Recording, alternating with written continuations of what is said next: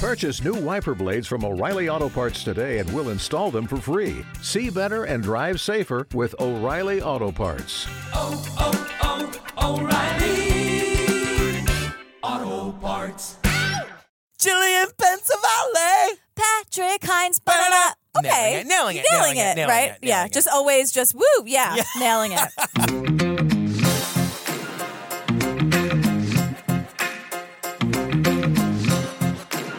There is so much going on. Listen, we're traveling a ton. Go to the See Us Live page on our website, truecrimeobsessed.com. Come see us at PodX. Come see us at CrimeCon. Yeah. We got little discount codes if you want to save a little cash. Yeah, all on the website, you guys. And then, you guys, the big one, come to our Pride show in June. Mm-hmm. I am going crazy. We've hired 2 drag queens already. Look, I know. They're going to be our greeters. They are going to, take pictures with you and be sassy with you and have fun with you before the show starts. Right. And then we're going to be sassy and have fun with you. Hopefully they won't upstage us too much. I think there's going to be some upstaging. A little bit. That's okay. I'm here for it, though. If anyone's going to do it, honestly. The queens. Come on. And then, you guys, I'm doing Pride tours in the morning. I'm doing 4 tours around the village. I'm going to show you all the cool old gay stuff, all the cool old New York-y stuff that you've seen in movies and TV and stuff. Yeah. And we're going to hang. You just have to get your tickets by April 29th, and then we're going to reach out and find out who wants to go on these tours. And then just do a little organizing. That's what we're doing. And then, you guys, I'm saying come to the show. It's going to be my favorite show. It's going to be the most special show we've done. Mm-hmm. I'm losing my mind. I can't sleep. I'm so excited. It's really going to be a thing. We're going to laugh. We're going to cry. Yeah. We're going to hug. It's going to be amazing. I'm so excited. Same. Lastly, you guys, our Patreon is crazy. We're almost done with Making a Murderer. Making a Murderer Part 2, which means we're almost done with Making a Murderer. We also have episode by episode, The Jinx, The Staircase, Serial, Season 1. You guys, all the Serial coverage. If you're loving the HBO documentary coverage of the Adnan stuff, go to the Patreon. Brand new interview with Rabia Chaudhry. Mm-hmm. You guys, beep, beep, beep, beep, breaking news. Yeah. We're playing a piece of that interview at the end of this episode. You guys are going to hear her thoughts on Don. Don, who maybe or maybe didn't kill Heyman Lee. Rabia is so amazing. And we have another interview with Rabia and an interview with Queen Asia. Queen Asia McLean. You want to hear Asia's story? It's all on the Patreon. Asia did not hold back. I know. With us, no. No, about her experience on Serial and how Sarah found her and kind of duped her. And what? You guys get the tea. Get it. Asia spills it all. She's amazing. But we love you, girls. Should we get to this? Speaking of Asia, yes, we most certainly should. And Rabia. Of course. Well, first of all, the name of this episode is called Justice is Arbitrary. I know. It is arbitrary. But you know what? It comes back in a good way in the end. Yes. So we'll get there. I just love a good title. I'm what does that mean? What is the context of that? When you are working on a case that you think is a wrongful conviction, you're only on one side, and that side is getting to the truth. The day she went missing was just a normal day to me. It never hit me that something could be wrong until they found her body. The suspect is Adnan Musad Syed. 그 아이를 죄를 주는 것밖에는 바라는 게 없습니다. It felt like they gotta have the wrong guy. If he did what he did, then who's the person that I saw every day in class? For years, I've been saying to Adnan, we should go to media, we should go to journalists, because they can do things we can't do. But nobody realized it's going to turn into anything big. Adnan Syed's story has captivated millions since the launch of the podcast Serial. Serial is what brought new evidence to the case, but Serial is not going to exonerate him. Now, 18 years after he was sent to prison, convicted murderer Adnan Syed heads back to court as questions about his case continue to surface. As investigators, we go beyond what law enforcement has already done. Failure to investigate more thoroughly is a major mistake. I never thought about him over all these years. This was a person that had a life. This is an interesting case, but it's people's lives. I know there are things that don't look good for me. I'm telling you, that's what happened. How could anybody think that he's being straight about this? That doesn't make him a killer. Makes him an unusual person. This is perhaps the critical piece to this case. They were going to follow that wherever it took them. This is a piece of evidence that nobody even realized existed. I want you to look into my eyes and tell me of your innocence.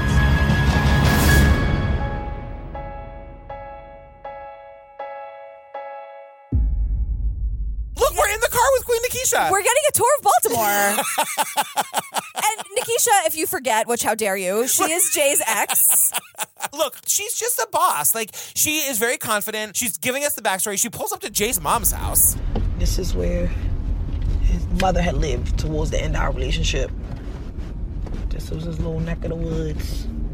I love Nikisha. She's got great energy. She's excellent. Those arms for days. She's in incredible shape. She is very much in incredible shape. Right. And we learned, like, it was a horrible relationship. They had a son in 2008. Yeah. And the relationship was so bad. He was abusive. He would hit her. We learned about this previously. And, yeah. It's so horrible. And, like, the horrible thing where they would hold the kid for ransom, where, like, Jay's mom would be babysitting and Jay would be like, don't give the kid back to Nikisha. That shit goes right to my heart. It's such trash, too. Yeah. It's such garbage. Like, leave the kid out of it, number one. Yeah. Leave the mom out of it. And also, don't hit people. How does Nikisha get out of this relationship? She runs like a thief in the night with nothing but her child and the clothes on her back, essentially, and leaves dumb-ass Jay alone in a parking lot.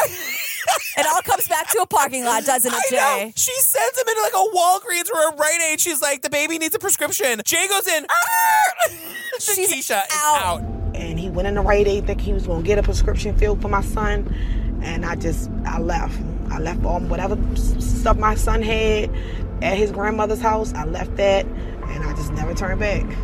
Nikisha, we love you so much. She's Call amazing. us. And guess what? The Nikisha stuff is just starting. I know. So she says, like, Jay lives in California somewhere far, far away. He barely told her about the case when they were together. And she, like everyone else, basically, except for Rabia, like, learned about it through Serial. Right. Yeah, Rabia knew about it. Yeah, Rabia knew. Brought it to Serial. For those of you just catching up, thank you for joining us. Welcome to True Crime Obsessed. He's loud and gay. I'm not. You're loud, though. I can be. And you have purple hair. Oh, yeah. You stand out in a crowd. Thanks, girl. So we are learning that Nikisha learns about Jay's backstory through Serial. Can you imagine that moment? Like, ding, ding, ding, ding. What? You know she didn't listen. She just heard through the grapevine. Right. Yeah, that, totally. like, is that JJ? Right. Like, really?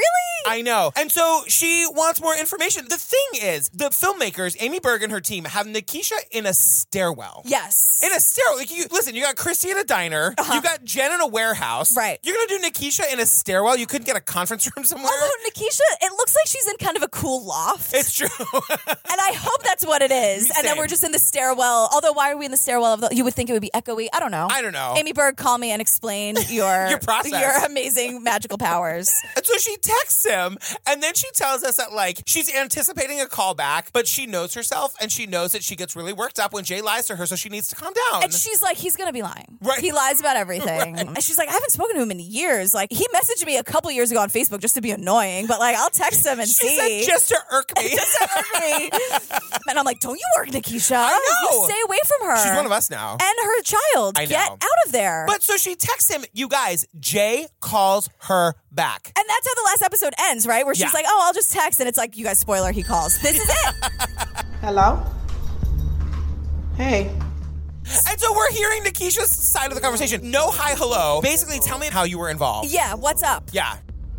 I mean, what's going on, though? That shit is just so crazy. I mean, you could tell that it's crazy looking on the outside in. You know what I mean?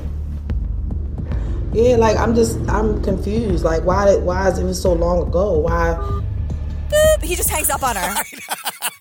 Classic Jay, am I right? Classic. And then he texts, he's like, oh, my service is out, which is such bullshit. Right. But basically what Nikisha tells us is like, look, he was talking a lot. Like, you could tell he was like anxious to get this all out after all these years. Because at first he was like, I didn't have anything to do with it. And then by the end of the conversation, he was like, yeah, I totally lied. Did you hear that? I don't know that I could understand. You know what basically he was saying? That the police, he said he got caught with a whole bunch of weed and it was so much weed, they was trying to pin it on him. So basically he ratted the man, gave him a bigger story to get him locked up. And he basically gave them what they wanted to know so he could get off. He was saying it so fast in slang, but... And it's really annoying because we have to believe Nikisha. I believe Nikisha. Hashtag believe Nikisha. Totally. I believe Nikisha because I believe that's what Jay told her. Yeah. But I don't believe that's what happened. Some weed. How much weed did Jay have? Right. That he would trade weed for a murder? Like, It's just like, it's not equal at all to me. I also love how Nikisha was like, he was talking so fast and it was all in slang, but basically he ratted out his friend so that he didn't have to get in any trouble. And then Nikisha she says, I feel sad for him. And I went, no, Nikisha. No. I said that out loud to my computer. Yeah. Nikisha, no. No, you're one of us, girl. Yeah, and their relationship was horrible, and she got the hell out of there, and she's protecting her kid, obviously, but, like, they clearly have a bond there, and he thinks, from his point of view, he could trust Nikisha. They've been through a lot. They've been through hell and back, in his mind, right? Meanwhile. Yeah, cut to 2017, whenever this interview was done. Right, and then Not so fast, Jay. Right, and the minute minute they hang up, Nikisha's talking a mile a minute. She wants to get all the information out. She's like, I just want you to know. And Amy Berg's like, yes, this is gold. Meanwhile, cut to an interview with Detective Massey where they're asking him, is Jay an informant? And he's like, no. When you have a murder, they're called witnesses. Right. And I'm like, give me a break. Yeah. And then Adnan says, like, we hear Adnan on the phone and he's talking about how, like, you know what? I can't be concerned with why Jay was lying. At this point in my life, I've given up trying to prove why he lied. There's some things that I've given up on because I realize, legally speaking, they really don't have any bearing. And at this point in my life, that's really all that I should be focused on. What legally makes a difference in my case. It's true. Which is like, that's gotta be so sad that it's like, you know what? This kid lied and put me in jail forever, but I can't even worry about that now. I've got to worry about other things. Yeah, there are bigger things to worry about and more important things that are actually going to get him. It's like everyone knows Jay lied. Right. That's not new information either. Yeah. Like, of course he lied, but we have to prove how and why and whatever. Yeah, we're back with Robbie at the Dunkin' Donuts, everybody. Robbie at the Dunkin' Donuts. I gotta say, I was like, there's all of these artful shots of Dunkin' Donuts. I was like, what are we doing here? It's never looked so not fluorescently lit. I know. And they're filming it from like across the street. There's like rain on the window. And you see Rabia, who, by the way, isn't eating donuts or coffee. She's got a bottle of Dasani water. Yeah, come on. And she's just like tweeting up a storm. Yeah. And because she's not allowed in the courtroom, just refresher. Right. Rabia's been evicted from the courtroom. Because Thiro Vignaraja, the prosecutor, like, wanted to get back at her. Really, that's what it was. Yeah, claiming he would call her as a witness. He was never going to call her. Justin Brown shows up, Adnan's lawyer. You guys, he's so cute. Yeah. I'm allowed to think he's cute, right? Yes, you are. Justin Brown is like this tall drink of water. He's so adorable. That's all. But so Rabia in the Dunkin' Donuts is like, she really wants to see Asia testify. So this is a really big deal to Rabia. My presence there is not going to make an impact on what's actually happening in front of the judge. And that's what's more important. So my support is from out here. It's fine. I can sit out here and tweet. So I'm still on the case in my own way. Asia, from everything I've heard, has made an amazing witness. And I was like, man, I missed it. Because I really wanted to see her testify. But it's okay. Rabia was the one, and we're going to get into this in a second, but she's the one who realized Asia's significance to the case. Right. She's the one who went and found Asia and had Asia sign the affidavit. Like, the Asia piece of this is really important to Rabia, and she wanted to see that through. Right. And that's just a dick move. And he knew that. Yeah, So of course. he did it for many reasons, but that one. So Rabia tells us that the first time she ever heard Asia's name was in the closing arguments. When somebody says that, like, Adnan got in the car with Hay and they left school and she was dead by 2:20. And that's when Rabia's like, well, if you could, like, account for that time, right, you're good. You're done. That's when Adnan's like, there was this girl who was writing me letters about seeing me in the library at that time. Like, maybe we should look into that. And it's like, I'm sorry, what? Record scratch. Rabia's like, get her on the phone. Right. And so Christina Gutierrez tells Adnan, no, girl, we looked into her. She got her dates wrong. Right. She's not a reliable witness. You have to move on from this Asia person. Right. Meanwhile, Asia says Christina Gutierrez never reached out to her at all. Right. And then it turns out that, like, Christina Gutierrez was poorly representing clients. Like, she had a really, really bad track record. We get a lot of this in Serial, that, like, she was overcharging people for things that she never ended up getting. Like, $25,000 for this, $10,000 for that, for expert witnesses. I need the money in cash. Yeah, and she was doing that to Rabia. Rabia says, like, she would get in the elevator and be like, wow, bad news, huh? So if you give me $60,000 tomorrow, I'm sure I could turn it all around. Right. She was later disbarred, and it all went public, like a couple years later, that, she had messed up all these clients, and, we were just horrified. It explained a lot. She was really sick. Yeah. She was, like, chain smoking. She was in the hospital. Like, it was really bad news. It's a mess. Christina. Sounds like ineffective assistance of counsel, am I right? Just saying. Ineffective assistance of counsel. That's my drag name. Right. Queen Rabia, not taking any of this lying down, is like, let me look at these letters that Asia wrote to Adnan. And in one of the letters, there's a number for a landline. She calls the landline and she goes to find Asia. And she basically gets Asia to, like, write an affidavit about, like, what she remembers from that day. Because Rabia knows this is important. Right. She's basically making the letters that she wrote Adnan, like, official. Yes. Getting it notarized, official business. But the bad news is they couldn't use any of this information. What we were facing at that point was direct appeals, which is all about the technical issues. You cannot raise anything that's considered new evidence. We had to wait until we could file something called a post-conviction relief petition. And so by the time we did that, it was like 2010. And Adnan's lawyer, Justin Brown, he hired a private investigator to reach out to Asia to see if she'd be willing to come testify. So all of this time, Asia, and we know this from our interview with Asia, Asia thinks that, like, well, no one ever called me back. Like, obviously, they got the right guy. The conviction was sound. Like, the right person is in jail for the crime. In my mind, the only thing that I could think of was that someone associated with a convicted murderer that tracked me down. And I just wasn't comfortable without knowing the scope of why. Asia's story about this in our interview with her is amazing because she like totally freaks out. It's so eye-opening and so not what was presented in Serial. Right. Okay, let's talk about Asia for just a second. I would love to. Asia's flawless. Her diction is amazing. Even she said on Twitter, she's like, I know I said library. Oh, she did? She did. Oh, she said it? Okay, good. Because it was I didn't want to say it. I know. Because she's our friend now, but I was like, come on. She was nervous. Like, she's like giving this big interview. She never does interviews like this. Of course she tweeted, I said library. I know I said library. Also, Asia unfollowed every single person on Twitter except for 2 people. Do you want to know who they are? Yes. Solange Knowles and Amy Burke. Why did she unfollow? I don't know. She followed me on Twitter forever. She doesn't anymore. Did she unfollow me? If you're not, unless you're Solange Knowles, she unfollowed you. You guys, I have something to say. Not only am I Banksy.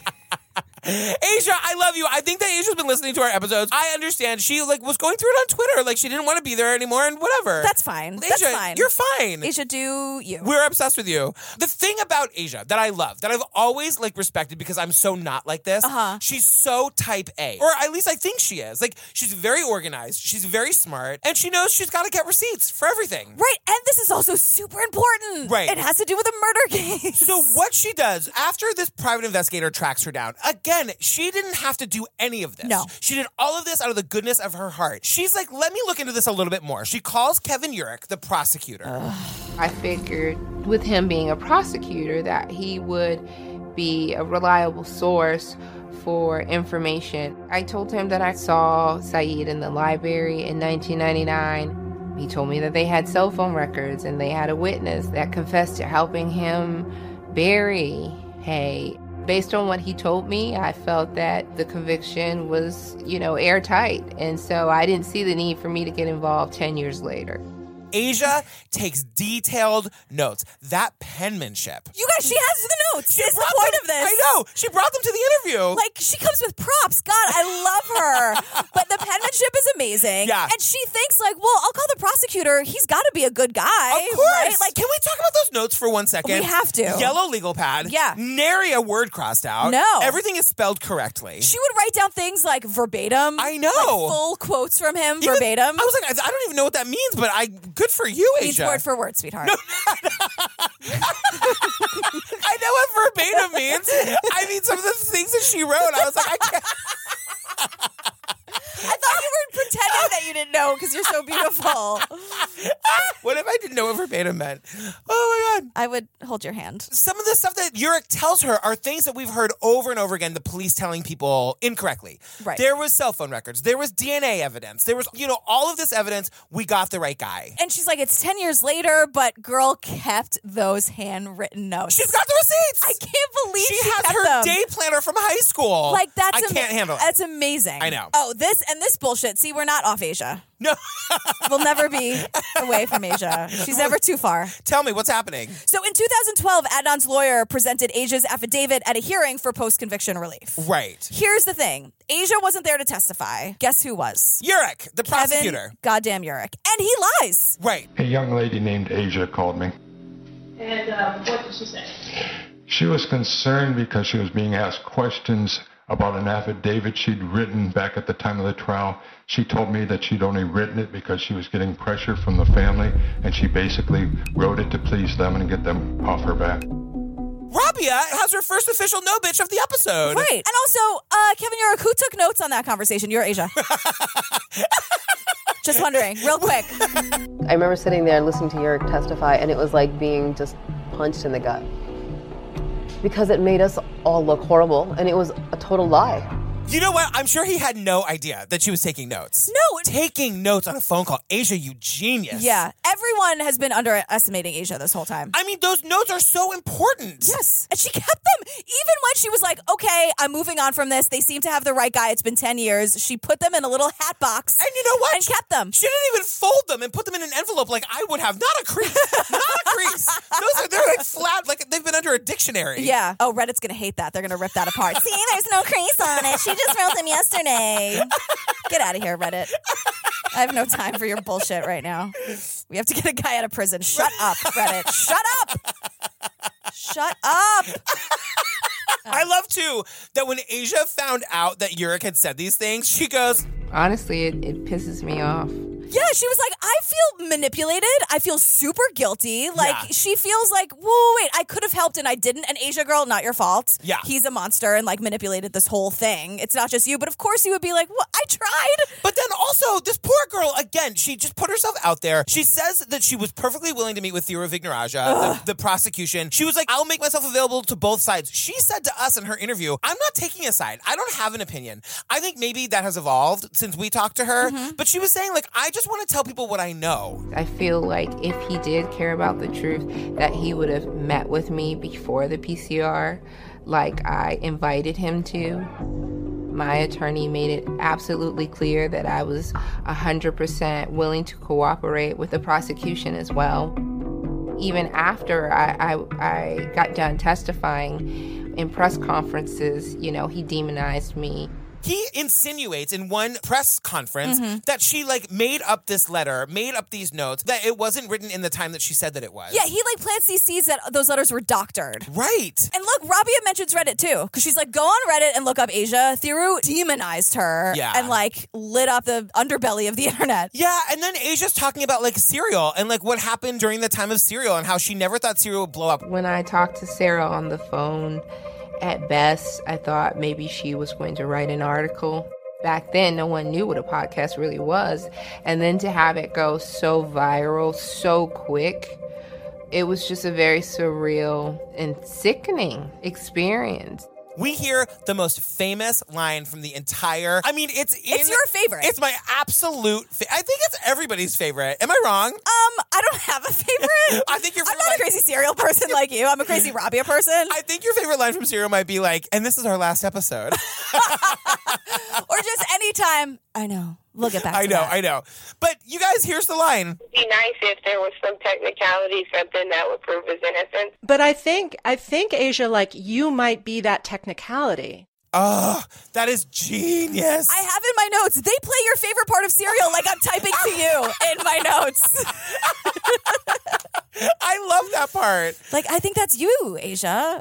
Girl, Wild Grain is the sponsor this week. I know you are very excited to talk about it. I'm gonna shut the hell up. I've been dying to talk about this. So Wild Grain is the first ever bake from frozen subscription box for sourdough breads, fresh pastas, and artisanal pastries. Let me tell you, we had the croissant, we had the sourdough baguette, we had the sourdough loaf. Each item, you bake it right from frozen in 25 minutes or less. There's no thawing required. What is like the word for foodie for people who just like bread? Because that is Steve. Steve is a breadie. That's me. When we got our Wild Grain box, Steve Golden tore it open. He was like, Golden smelled the bread, tore the thing open.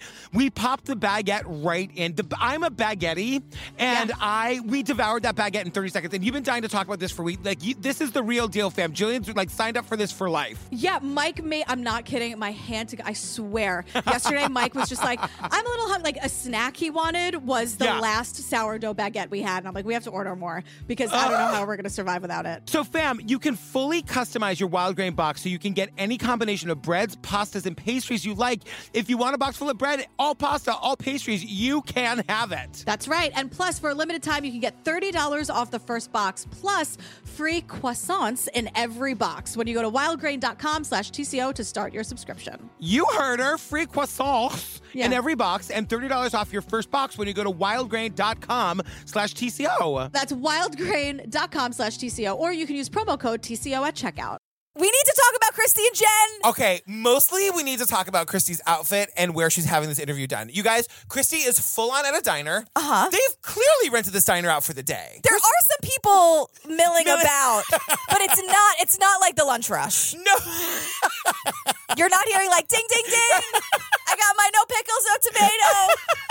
You're also not hearing ding, ding, ding because I forgot the bell today. Oh, right. Yeah, we should have mentioned that. Yeah, sorry. But, like, I'm obsessed with Christy in this episode, and she looks like she's wearing a Chanel suit. I don't know what's happening, but she's at a diner. How can you tell? She's sitting in a booth with a computer in front of her. It's that black and white pattern you can kind of see. Oh. I'm obsessed. And Christy's talking about how weird it is to have people question your memory, and I'm like, is it weird when a man's life hangs in the balance and someone was murdered and justice is not happening? Is it weird? How weird is it, Is it weird that a guy's rotting in jail and your strongest memory of this time is what time Judge Judy started? Right, and we really need to figure out who murdered Heyman Lee. Like, it's not that weird, Christy. super accurate. It should happen more often.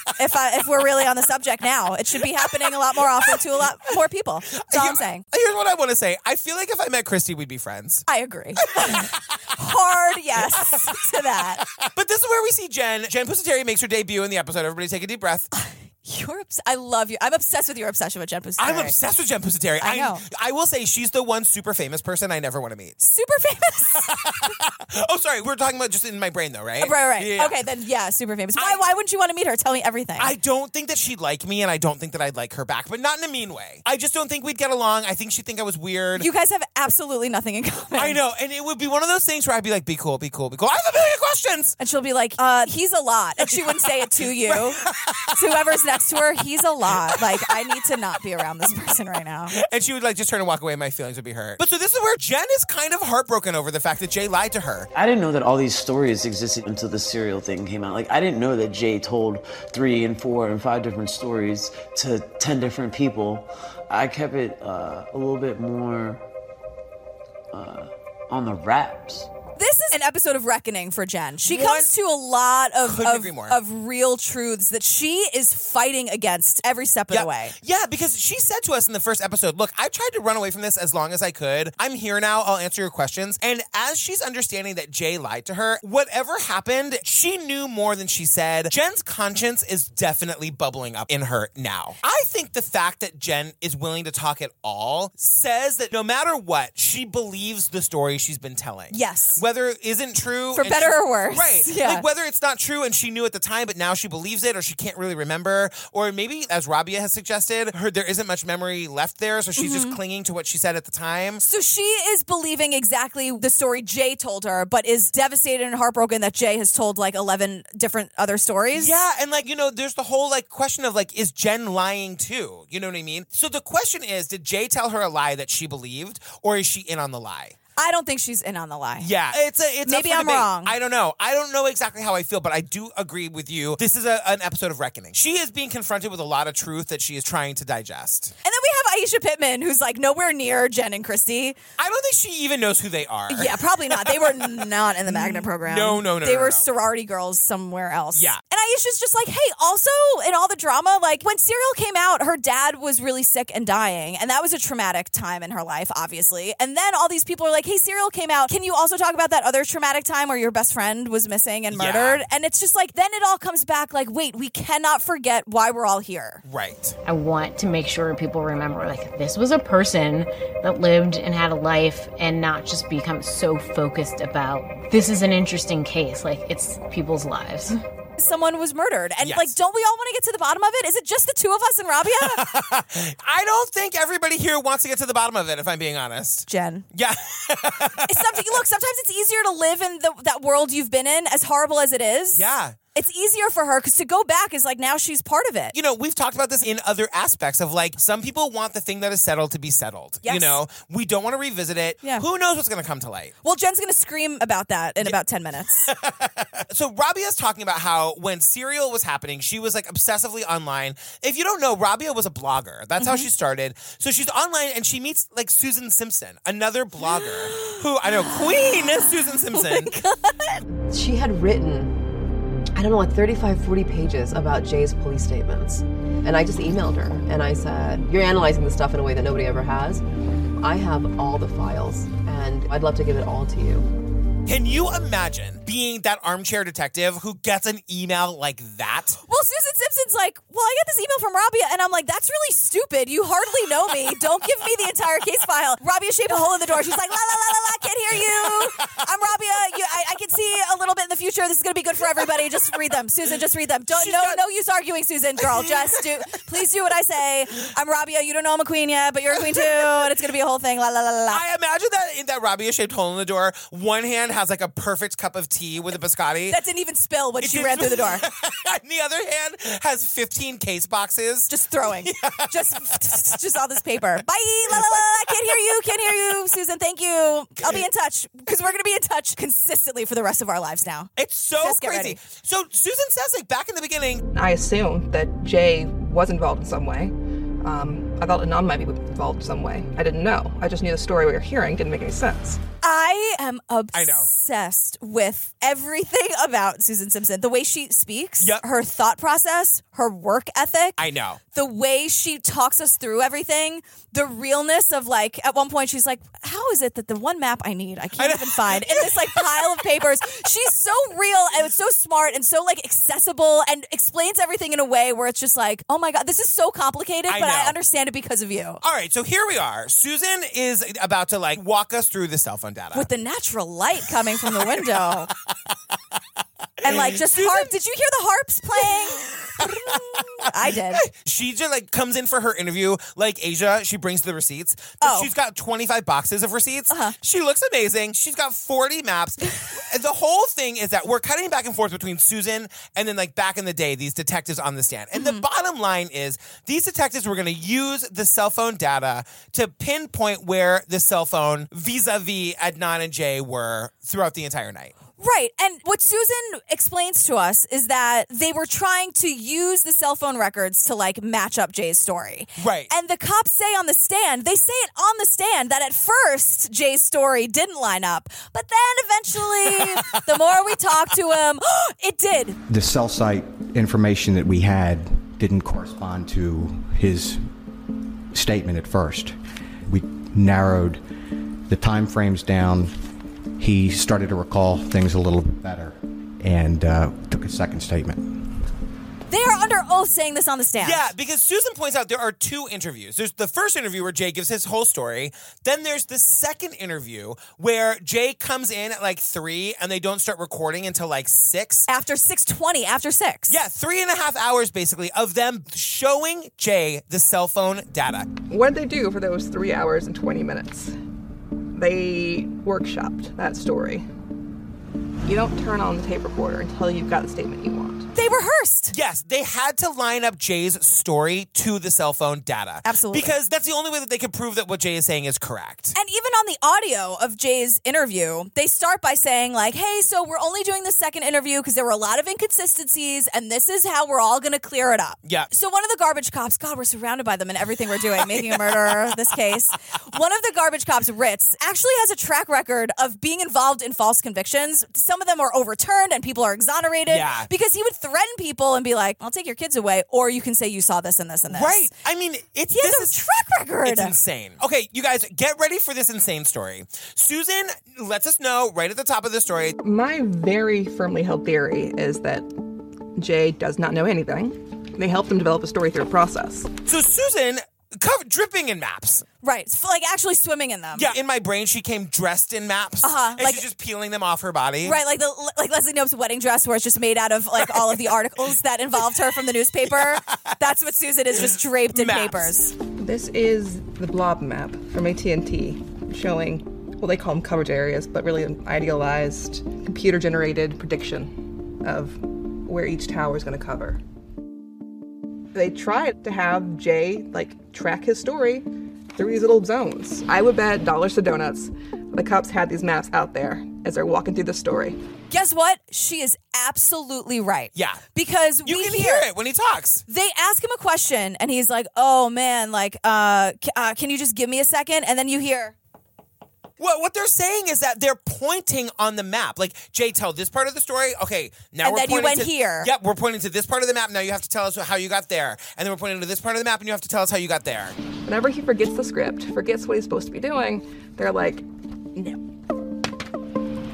What happens now? I believe... Can you bear with me for a minute?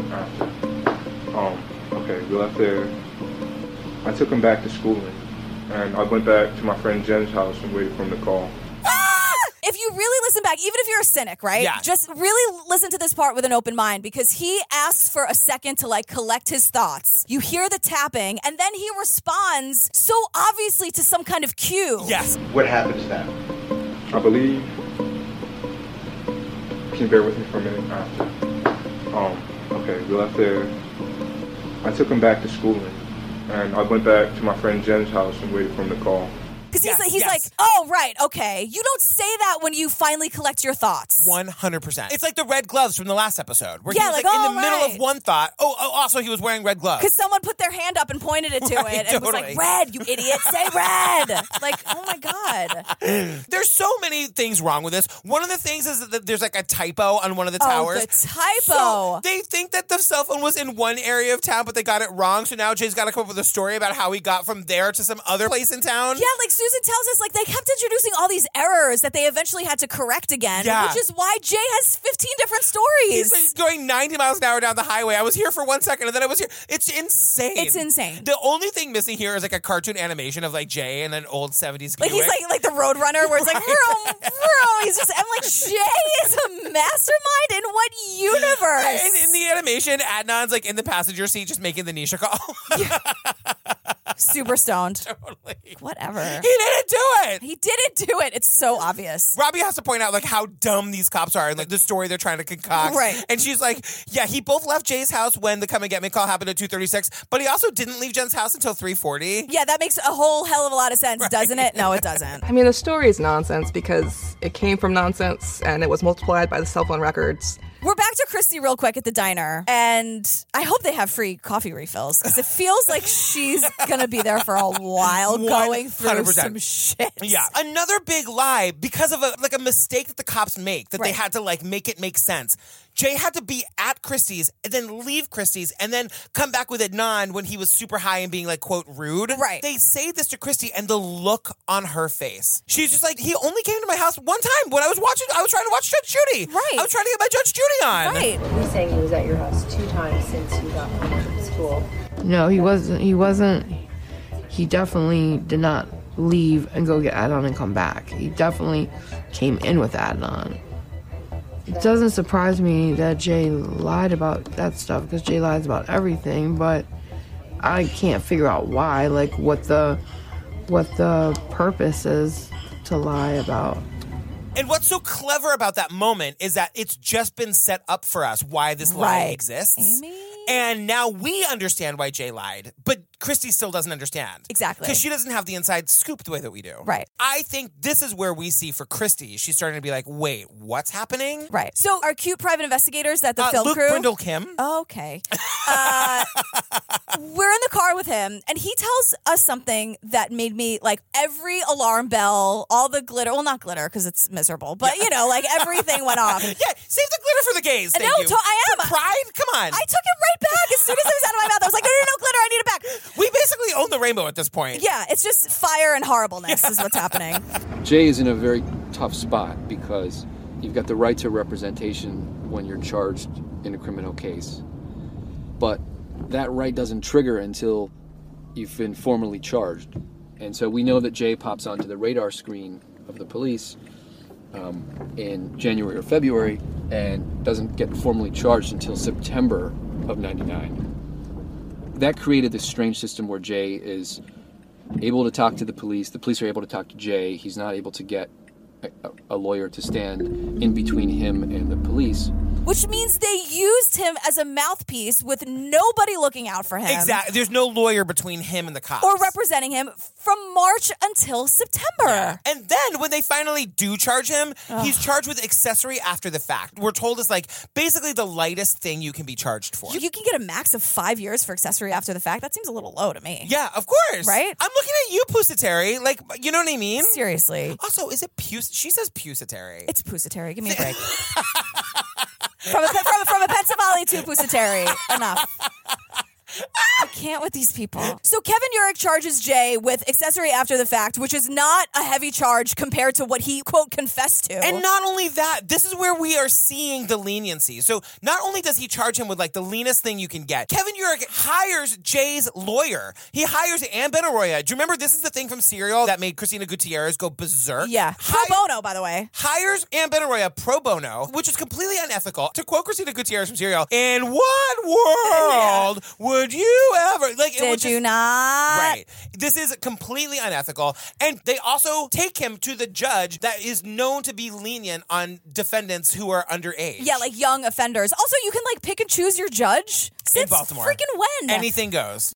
Girl, Wild Grain is the sponsor this week. I know you are very excited to talk about it. I'm gonna shut the hell up. I've been dying to talk about this. So Wild Grain is the first ever bake from frozen subscription box for sourdough breads, fresh pastas, and artisanal pastries. Let me tell you, we had the croissant, we had the sourdough baguette, we had the sourdough loaf. Each item, you bake it right from frozen in 25 minutes or less. There's no thawing required. What is like the word for foodie for people who just like bread? Because that is Steve. Steve is a breadie. That's me. When we got our Wild Grain box, Steve Golden tore it open. He was like, Golden smelled the bread, tore the thing open. We popped the baguette right in. I'm a baguette, and we devoured that baguette in 30 seconds. And you've been dying to talk about this for weeks. Like, this is the real deal, fam. Jillian's like signed up for this for life. Yeah, Mike made, I'm not kidding, my hand, I swear. Yesterday, Mike was just like, I'm a little hungry. Like, a snack he wanted was the last sourdough baguette we had. And I'm like, we have to order more because I don't know how we're going to survive without it. So, fam, you can fully customize your Wild Grain box so you can get any combination of breads, pastas, and pastries you like. If you want a box full of bread, all pasta, all pastries, you can have it. That's right. And plus, for a limited time, you can get $30 off the first box, plus free croissants in every box when you go to wildgrain.com/TCO to start your subscription. You heard her. Free croissants in every box and $30 off your first box when you go to wildgrain.com/TCO. That's wildgrain.com/TCO, or you can use promo code TCO at checkout.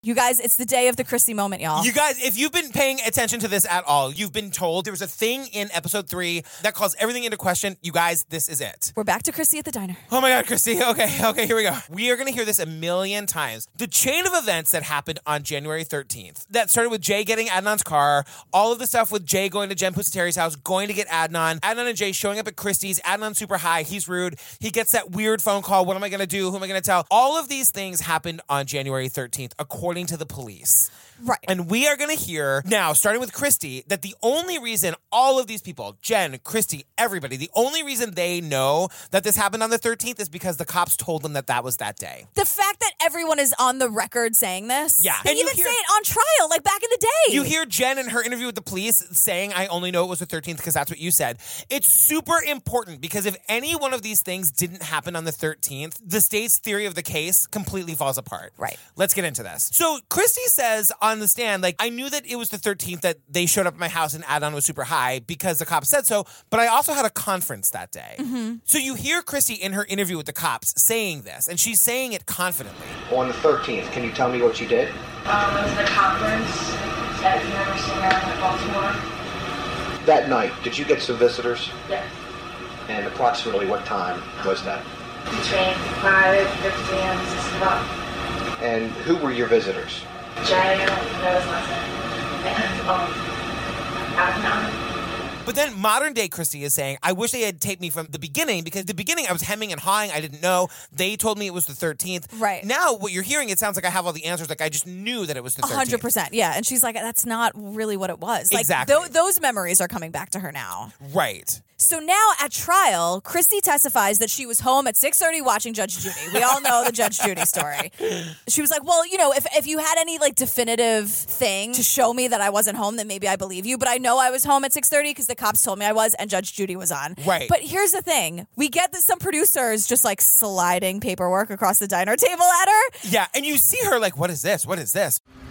So this basically is the winter term for the School of Social Work at UMBC for January.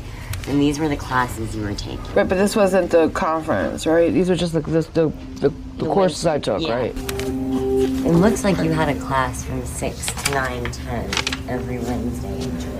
And so what this paper is, it's a copy of Christy's schedule from that year. The 13th was a Wednesday, and clear as day on the schedule, she had class that night until like 9:30 or something. It was one of those classes where it was like during a midwinter break or something. So there were only like 4 of them. Yeah. And they were from like 6 to 9 every Wednesday night. Right. I don't remember whether I just blew the class off. So I got a B. These were only 3 sessions? There was a winter term. Oh, then I wouldn't have blown it off. I couldn't have. I wouldn't have passed. I wouldn't have been able to skip a winter class. So all of a sudden, she's just like looking around. And this is when she looks at the camera and she's like, this is really troubling to me. She gets very concerned. So it definitely couldn't have happened on the 13th because I wouldn't have been at home at 6:30 watching Judge Judy on the 13th if I had class. That also concerns me though because I believe that Adnan did it. I believe that those events connect. Him loaning the car to Jay happens on the same date as them coming to my house, as the same date as Adnan killing Hay, as the same date as them going to Lincoln Park. You know what I mean? I believe all that happened on the same day, but if one thing is off, how much does everything slide off? Right, You know what I mean? right. The armchair detective in me is like, there's gotta be a way to prove that Christy was in class that night. Right. Look, we all know Adnan didn't kill Hay. So I'm not saying if we prove that she was in class, Adnan didn't kill her. It couldn't hurt. Right. I mean, it's gotta help a little. Yeah, I'm just saying that like the state's theory of the case all falls apart. Also, combined with the fact that Queen Susan Simpson is back. Yeah. And she's like, look, Christy's got one job here. Christie's primary function is to prove that both the cell sites and Jay are reliable. If Christie got that date wrong, then either Jay's making the whole thing up, or the cell site data doesn't actually reflect where the phone was at the time of the calls. Why is it so hard for these people to tell the truth? I don't get it. Okay, you guys, Susan Simpson is back. She's sitting before us. She is about to tell us on her throne of paper. Somebody is washing her feet. Somebody is fanning her and feeding her grapes. You guys, when this happened in the world of the case of Adnan Syed, like in real life, when this happened, this was shockwaves. So here's what happened. Susan is explaining she's been an associate attorney for a long time. She's used to getting like trunk loads of material on a case. She is the opposite of me. She's very organized. She sits down at her desk and she puts everything in order. Right. So she knows who called who when did they call each other back. She's looking at these very important cell phone records and she sees the fax cover sheet, which was sent with the records, that says very clearly how to read subscriber activity reports. All calls are recorded in Eastern Standard Time. Good to know. And it also says outgoing calls only are reliable for location status. Any incoming calls will not be considered reliable information for location. Meaning, if any of the calls that were used to place Adnan and Jay wherever the cops said they were incoming calls, they don't count. Guess what? They were all over the house! Every single one. The most damning ones were the ones that came at the time of night when the state is theorizing that Adnan and Jay were in Lincoln Park burying Hay. I asked Rabia, I'm like, hey, so it turns out those calls aren't reliable? And Rabia's like, oh yeah, no one's ever seen that before. I'm like, really? This is a piece of evidence that nobody even realized existed for all these years. Which is why, sweetheart, what did I say to you when you were like, I don't want these files? Just like, no, it's all going to work out for the best. Right. Just take the goddamn files, Susan. Okay? I'm Queen Rabia. You're Queen Susan, you don't know it yet. Right. Take the files. I promise. I promise it'll be for good. Queen Susan, call us. Oh, I know. But it's right there, plain as day. Right there. And you know who else didn't see this? Abe Waronowitz, which is how I think you say his name. He's the expert from AT&T on the stand saying, like, yeah, this is good data. Like, all of this data is good. And Susan, genius Susan, is like, we gotta find this guy. Yeah. I gotta know if he ever saw this, like, fax cover sheet. She tracks him down. She goes on the online. So she goes on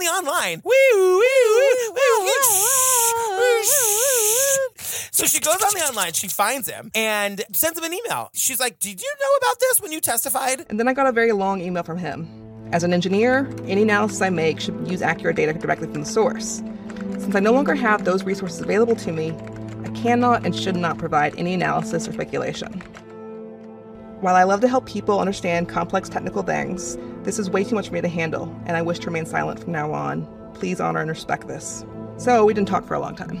Susan goes, so we didn't talk for a long time. She didn't honor and respect it. Because she didn't say we didn't talk ever again. Right. She said, we didn't talk for a long time. And I'm like, yes, girl. Because what happens is, like Asia, Abe Waronowitz, which, you guys, I'm working really hard to say that right, reaches out to Kevin Urich. Just call him AT&T Abe. Right.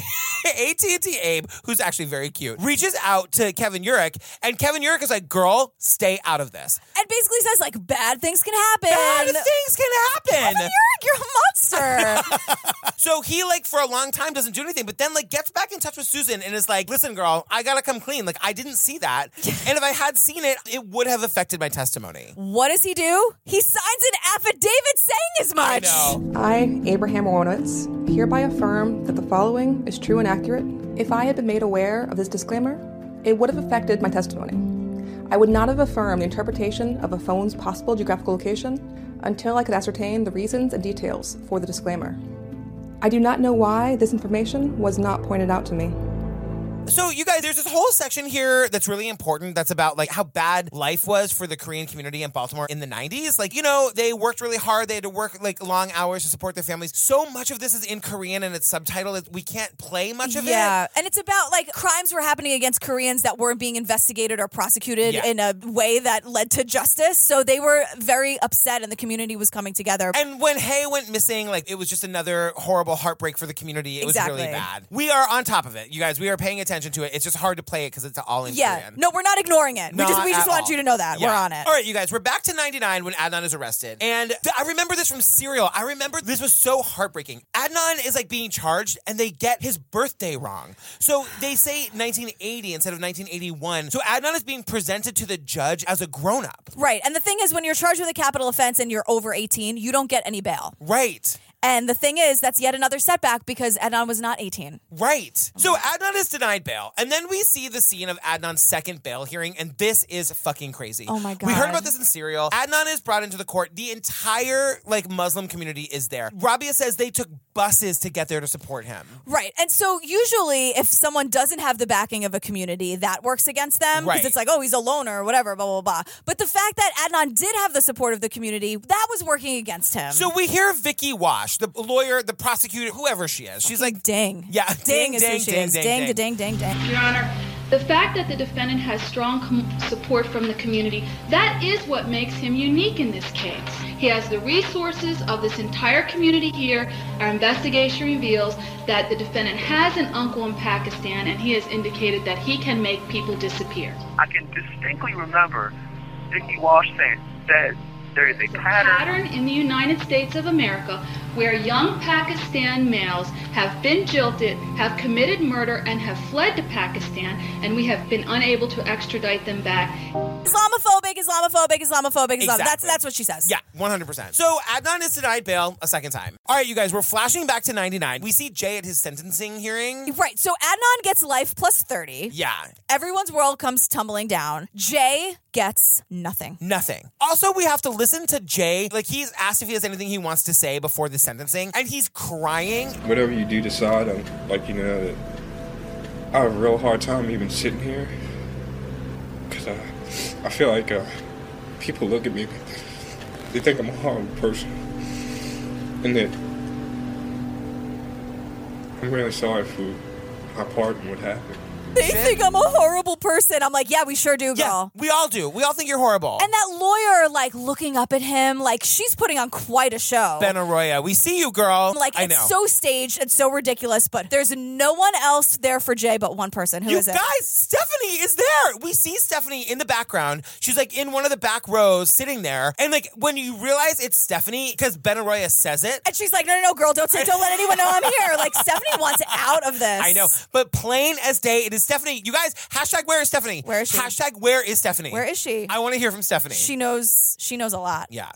Girl, Wild Grain is the sponsor this week. I know you are very excited to talk about it. I'm gonna shut the hell up. I've been dying to talk about this. So Wild Grain is the first ever bake from frozen subscription box for sourdough breads, fresh pastas, and artisanal pastries. Let me tell you, we had the croissant, we had the sourdough baguette, we had the sourdough loaf. Each item, you bake it right from frozen in 25 minutes or less. There's no thawing required. What is, like, the word for foodie for people who just like bread? Because that is Steve. Steve is a breadie. That's me. When we got our Wild Grain box, Steve Golden tore it open. He was like, Golden smelled the bread, tore the thing open.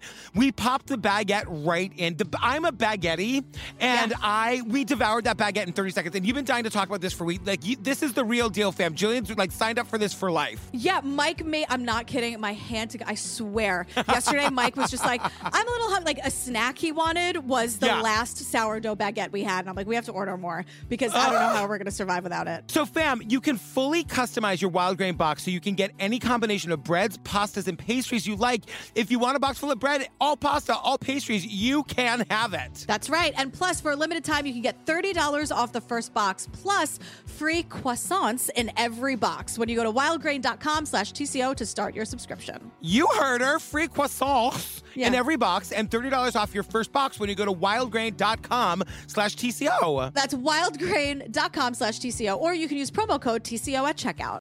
You guys, this is how the episode ends. The episode ends with some explosions from Jen and Christy because we're seeing them together for the first time in this series. Yeah, and remember, they were the sorority sisters. State's witnesses, right, exactly. The whole thing. The ones your parents would not want you to hang out with, and they'll be like, oh, you'll know why when you're 30, but you're not hanging out with them.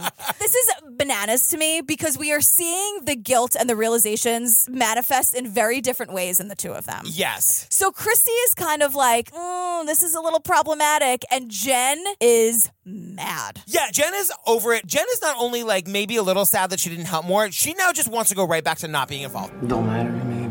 I used to care, but now...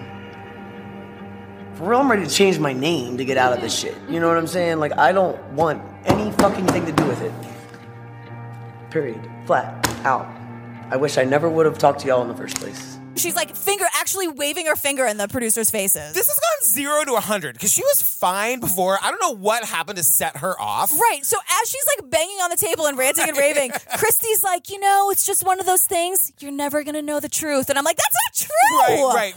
We totally will. And I think that scares the two of them because they've believed the same bullshit for so long. But then Jen, like in her final act of like screaming and throwing shit across the room, she's like, if there was something that was going to close it and that we could get a fucking answer, then hey, I'm all for it, but I don't see it happening. So what the fuck is the point? So what the fuck is the point? Right, Jen, oh my girl. She does not look like a stranger to a cocktail to me. Now might be a good moment. Oh, yeah, take a breath. Yeah.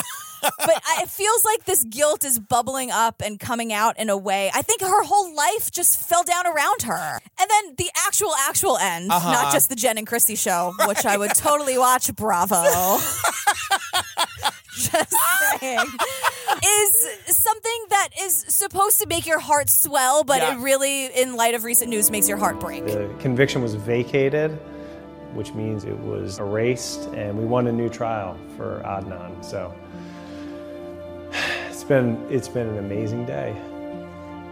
We won ultimately on the cell tower issue. The judge said that Cristina Gutierrez was deficient, that she had made a mistake by not contacting Asia McClain, but that it wouldn't necessarily have affected the outcome of the trial. But with the facts cover sheet, if it had been done, it would have affected the outcome. Justin is like celebrating with strangers on the street. I know, it's so funny. He's calling his wife, his kids like make him cards. They don't know like exactly why, but like dad had a good day. Like they're celebrating. And I was sitting there crying, watching it. And Mike said after, because he didn't know like what work I was doing. And he was like, what's wrong? And I was like, I just feel sad. I'm really sad. In case you guys don't, like if you haven't been paying attention, that good news was just overturned. Right. We're back to square one. Yeah. And Adnan's mom is like, one day he'll open that door and it just feels like we were there and now we have to go back a little bit. But we'll get there again. We'll get there. We'll get there again.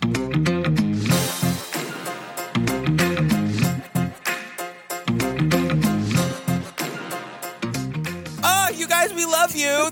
Thank you for going on this Adnan journey with us. I know. Next, we're doing episode 4 of the case against Adnan Syed. We're flying by the seat of our pants here. You guys, come see us live in June for our Pride show. I'm dying. We hired the drag queens. I'm doing the Pride tours. What else do I gotta do to get you there? Scream about it a little bit more, maybe. It's gonna be super pridey. What are you wearing?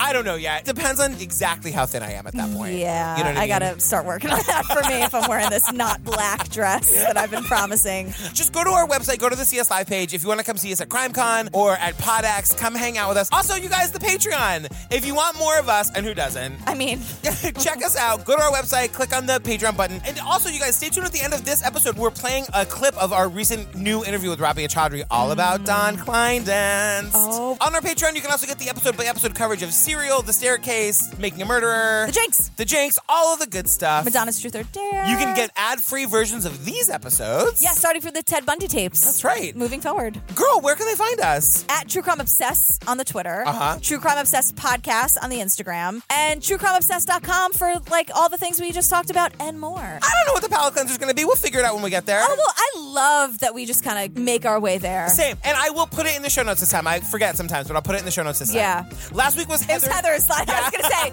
announcement. It was from Heather's last time. But I love that people want to know what it is. I love that. Same. Me too. I love it. doing the palate cleansers. Yeah. Love you guys. Love you. Thanks so much. Bye. Bye. Who was that? Rumbling. Should we try to get my tummy. My tummy. Don't say that. My tummy. Gross. Okay. Also, Krista Hayes' friend just goes, "What is this Sarah lady doing?" When she heard about cereal. That's arguably maybe my favorite quote from this episode. What's that Sarah lady doing? What is she up to? Follow us back. I know. Asia. No, Asia, do whatever you want on Twitter. The internet is so horrible to Asia. She can do whatever she wants. What if Asia followed Solange Knowles, Amy Berg, and us? I don't know. And Rabia, maybe. Follow Rabia at least. Follow Rabia, that's true. But we're not trying to tell you what No, to do. I was going to say, Live your life, Asia, Asia. we Live your in the life. same breath, we were like, Asia, do whatever you want. The internet is a horrible, horrible place. Protect yourself, girl. I bet Asia would do an amazing cabaret. Like, if she were to do a one-woman show at 54 Below, I bet it would be incredible. A couple stories, a couple songs. Oh, that red dress she's wearing. Asia, girl, we can make that happen for you is the thing of it. We basically represent you at this point. The thing is that we can make the proper phone calls, and you could, next week, we'll see you there, girl. Saturday night, let's do this. The Late Show, the 10:30 show. Let's get real with Asia. And I want, like, diamonds in the martini glass. Like, I want a whole long sequined gown. Yes, she's lounging on a piano. The entire time. Otto Titzling, inventor and kraut, had nothing to get very worked up about. His inventions were failures, his future seemed bleak. He fled to the opera at least twice a week. One night at the opera he saw an Aida, whose bust was so big it would often impede her. Bug-eyed, he watched her fall into the pit, dumbing by the weight of those terrible tits. Oh my God, there she blows. Aerodynamically, this girl was a mess. Otto eyeballed the diva lying comatose amongst the reeds, and he suddenly felt the fire of inspiration flood his soul. He ran back to his workshop where he futzed and futzed and futzed. For Otto Titzling had found his quest to lift and mold the female breast, to point the small ones to the sky, to keep the big ones high and dry. Every night he'd sweat and snort, searching for the right support. He tried some string and paper clips. Hey, he even tried his own tulips. Well, he stitched, he slaved, he stitched until finally one night, in the wee hours of morning, Otto arose from his workbench triumphant. Yes, he had invented the world's first over-the-shoulder boulder holder. Hooray! Exhausted but ecstatic, Otto ran out to the diva bearing the prototype in his hot little hand. Now, the diva did not want to try the darn thing on, but after many initial mishaps, she finally did. And the sigh of relief that issued forth from her mouth was so loud that it was mistaken by some to be the early onset of the Shirakan winds, which often blow through the Schwarzwald with a vengeance. But little did Otto know, at the moment of his greatest triumph, lurking under the diva's bed was none other than the very worst of the French patent thieves, Philip de Brazil. And Phil was watching the scene with a great deal of interest. Later that night, while Brunhilde slept, into the wardrobe Philippe softly crept. He fumbled through knickers and corsets galore, till he found Otto Titzling and he ran out the door, crying, oh my God, what joy, what bliss. I'm gonna make me $1 million from this. Every woman in the world will wanna buy one. I will have all the goods manufactured in Taiwan.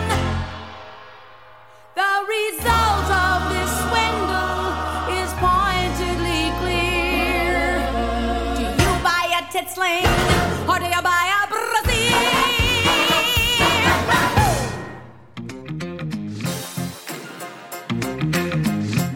Oh my God, Don. Don. Oh my God, Don. Don.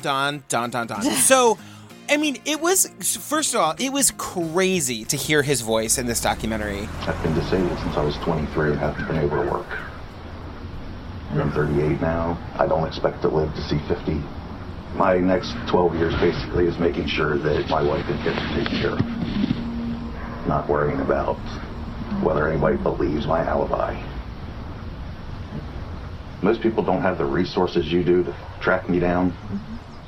Can you tell us a little bit about your takeaway from what he had to say? You know, I remember when Amy told me they found him, and I'm not surprised. You want to find somebody, you can find somebody. So finding him, they have the name, right? There's all kinds of investigative tools you can use to find people. It's how we find witnesses for undisclosed. But but really it was more about what's the strategy behind getting him to talk? Will he talk to us? So I think she had to make multiple visits and call and try to build a rapport, and he still wasn't comfortable being on camera or talking. And so what he said to me, and he said this in Serial too, and this has always struck me as odd. Well, two things. First, that he said that he loved her, and he still loves her to this day.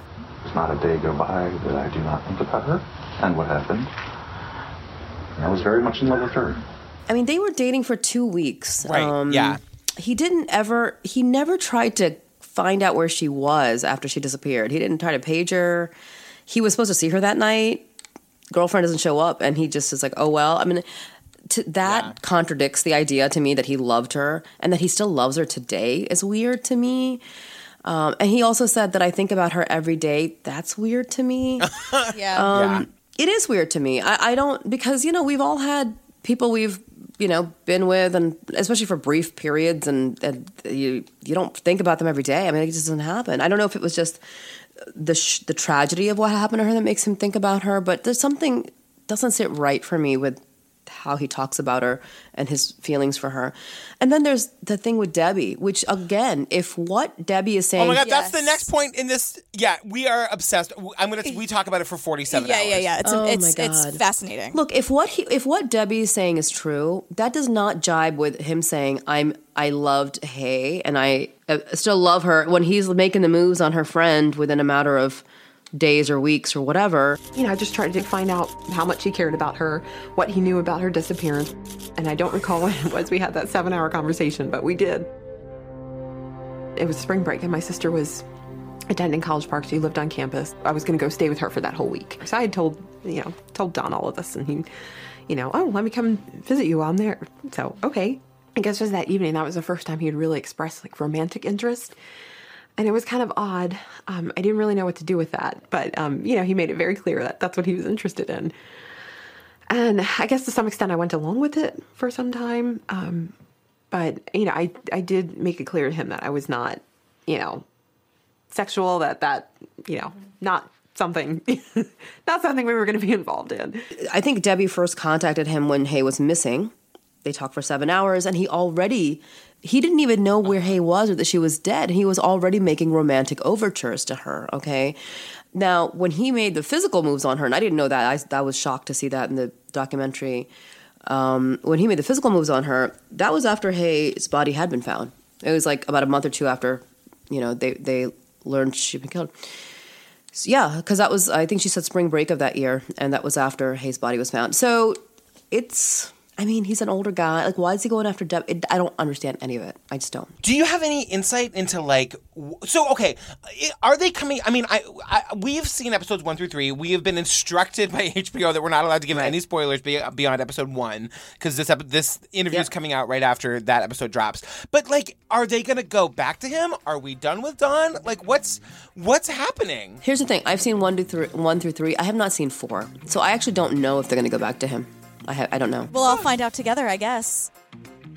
To hear the rest of our interview with Queen Rabia Chaudhry, including her thoughts on Jen Pusateri, Jay, even more of her thoughts on Dawn, and what she thinks about when and how this case will be resolved, go to our website and click on the Patreon link, or go straight to patreon.com/truecrimeobsessed, where you can find this and the rest of our amazing bonus content.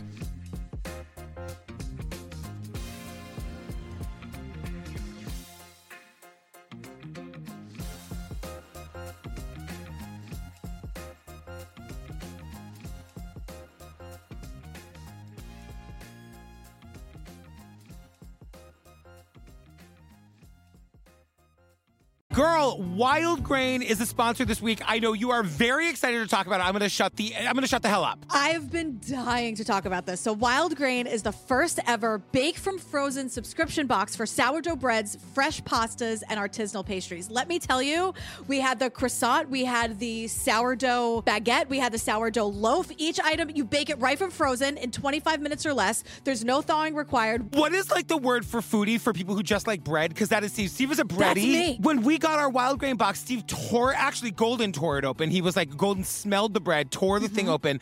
We popped the baguette right in. I'm a baguette, and we devoured that baguette in 30 seconds. And you've been dying to talk about this for weeks. Like, this is the real deal, fam. Jillian's like signed up for this for life. Yeah, Mike I'm not kidding. My hand, I swear. Yesterday, Mike was just like, I'm a little hungry. Like, a snack he wanted was the last sourdough baguette we had. And I'm like, we have to order more because I don't know how we're going to survive without it. So, fam, you can fully customize your Wild Grain box so you can get any combination of breads, pastas, and pastries you like. If you want a box full of bread, all pasta, all pastries, you can have it. That's right. And plus, for a limited time, you can get $30 off the first box, plus free croissants in every box when you go to wildgrain.com/TCO to start your subscription. You heard her. Free croissants in every box and $30 off your first box when you go to wildgrain.com/TCO. That's wildgrain.com/TCO, or you can use promo code TCO at checkout.